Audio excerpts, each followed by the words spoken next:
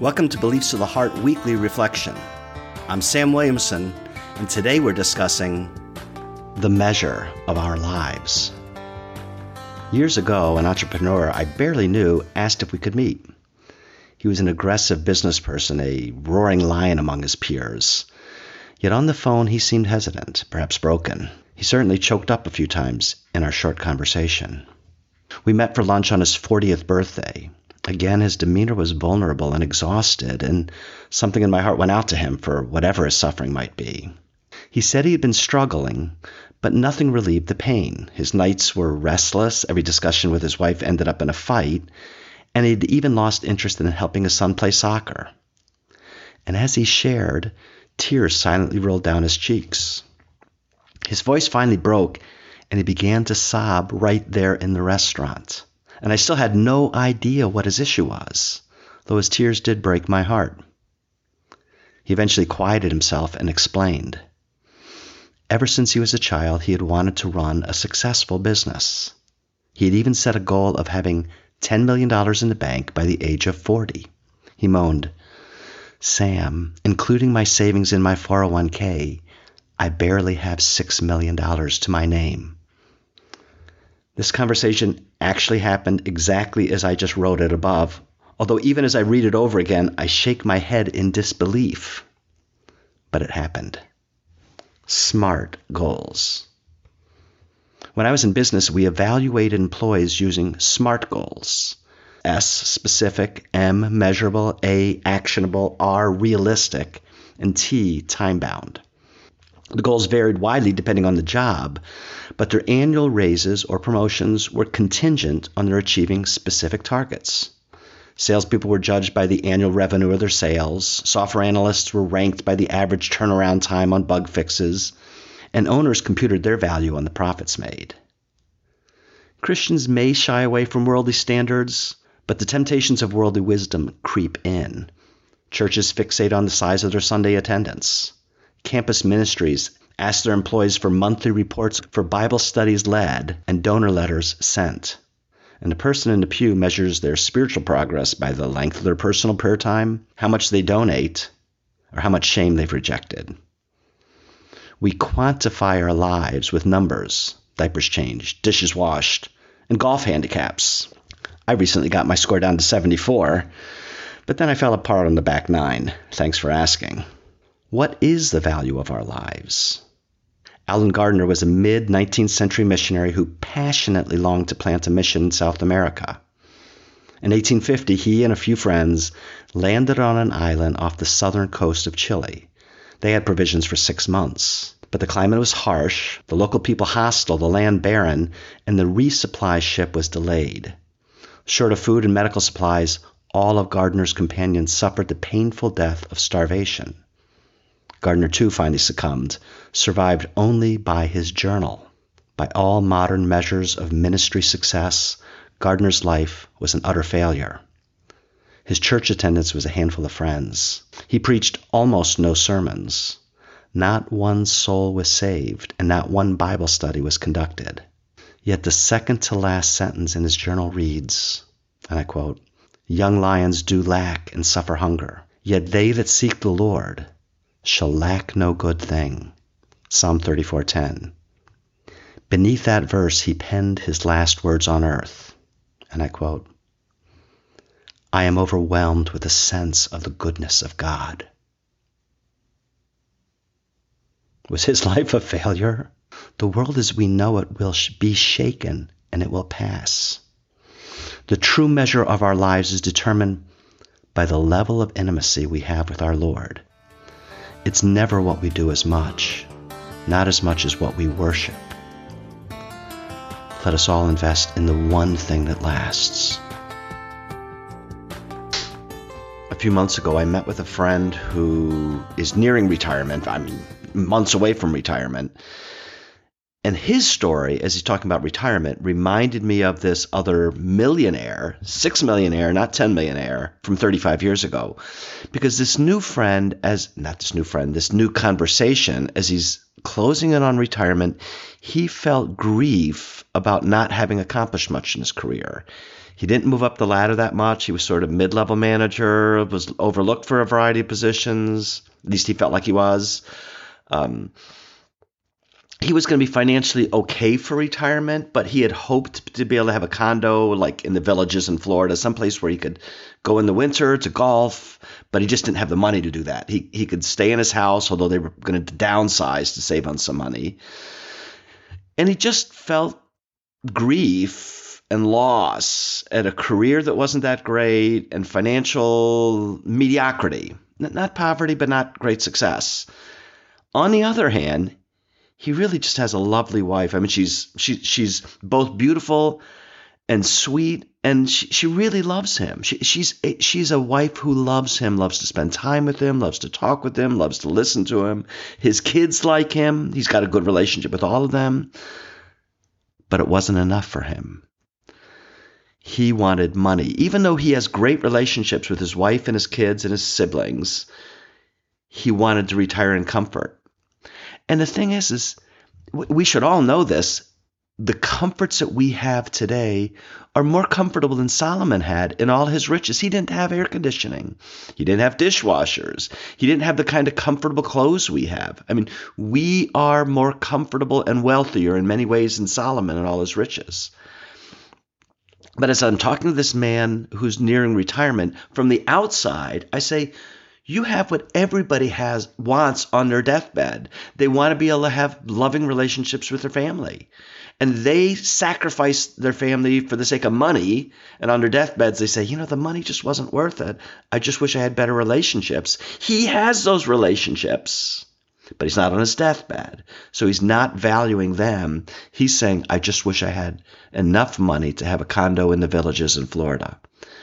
We always measure the wrong thing. We just always measure the wrong thing.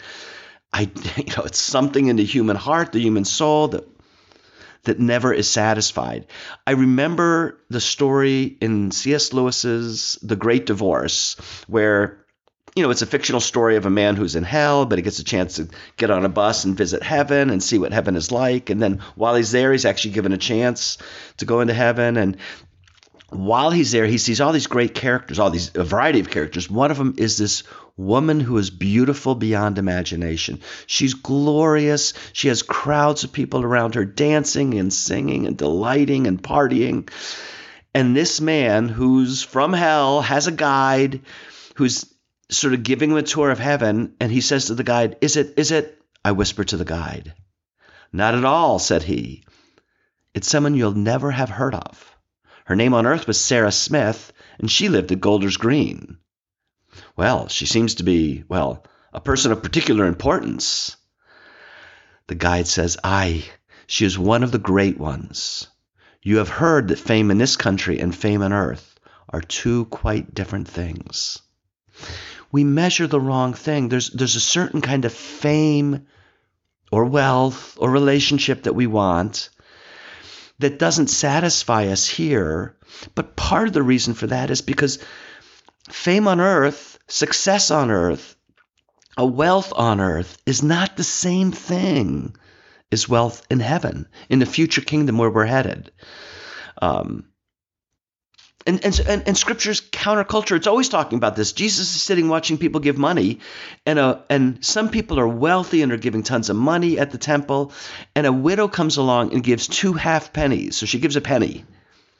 And Jesus says she gave more money than all the rest. There's some kind of kingdom calculus. There's a kingdom accounting that says it's very, very different. It's very, very different. And that's more significant. What she gave, the kingdom can use more significantly. What Sarah Smith gave, who is completely, totally unknown on earth, is famous in heaven. And Jesus is always challenging us. He says the rich, in those days, in the days of Jesus, they felt wealth was a sign of God's favor. And so when Jesus says it's harder for a rich man to enter heaven than it is for a camel to go through the eye of a needle, they're just shocked because they're thinking, well, a rich man has clearly experienced the blessings of God. And if that person can't make it into heaven, who can? And Jesus says what's impossible with man is possible with God. He's saying it's a different measurement in heaven. you guys always hear me talk about self-esteem. Well, I'm going to say it again. On earth, we're always talking about self-confidence. We're talking about self-esteem, but Scripture measures meekness. Scripture says the meek are the ones that are going to inherit the earth. And what it means is we're inheriting the kingdom of God. It's a different kind of measurement. We measure on earth self-esteem, self-confidence. The heaven measures meekness. And meekness is not timidity. Meekness is a kind of strength that comes from a firm and certain confidence of God's love for us. Meekness is the thing that gives us ballast, that enables us to stand up even in the middle of difficulties. That's why Psalm 23 says, even though I walk through the valley of darkness, death, despair, evil, danger, even though I walk through that valley, you're with me, and that's all I need. It's a different measurement. Scripture has a different measurement for all of us, and I just want us to keep recognizing the world wants to infect us with its measurement, which is how much money do we have? How much fame do we have? What kind of position did we have? Do we have a house in the Villages in Florida? Are we giving enough money? Are we rich? Are we confident? Do we have self-esteem? Or are we happy enough? This is a big one. We're searching for happiness. And Jesus says, if you seek your own life, you will lose it.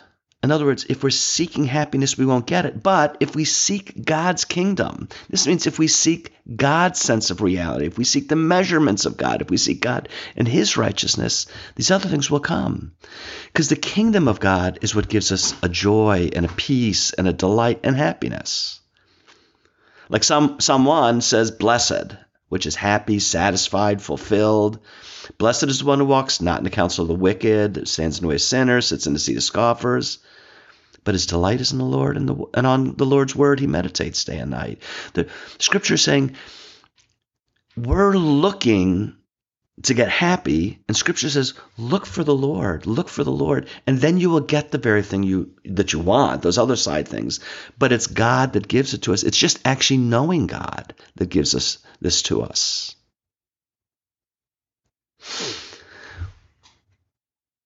It's not that measurements are bad. It's that we confuse the world's measurements with the kingdom's. Yes, let's expand our prayer time. Let's expand our time reading Scripture, but not so that we pat ourselves on the back, so that we just come to know God. I love Alan Gardner's closing line. He is dying. He's just quoted this, that the young lions may lack, they may be hungry, but those who love the Lord will always be satisfied. He ends up saying, as he dies, the last word he pens, I am overwhelmed with a sense of the goodness of God. I can't read that without, of course I did just read it without tearing up, but I was just going to say, I can't read that without tearing up, because this is what I want in my heart, is I want to be able to say, I am overwhelmed with a sense of the goodness of God, and that's all I need, knowing God alone. This is what God calls us to, God alone. Knowing Him is better than the wealth of the world. It's better than the fame of the world. It's better than the shallow happiness of the world. It's better than the shallow safety of the world. Knowing God is all that we need. And in the end, when we know God, we'll find we need nothing else. I look forward to seeing you again next week. Thanks for listening. Please join us by following this podcast or liking it. And visit our website, beliefsoftheheart.com, for more articles, books, videos, podcasts, and courses, all designed to foster intimate theology, deepening a real relationship with the real God who is there. See you next week.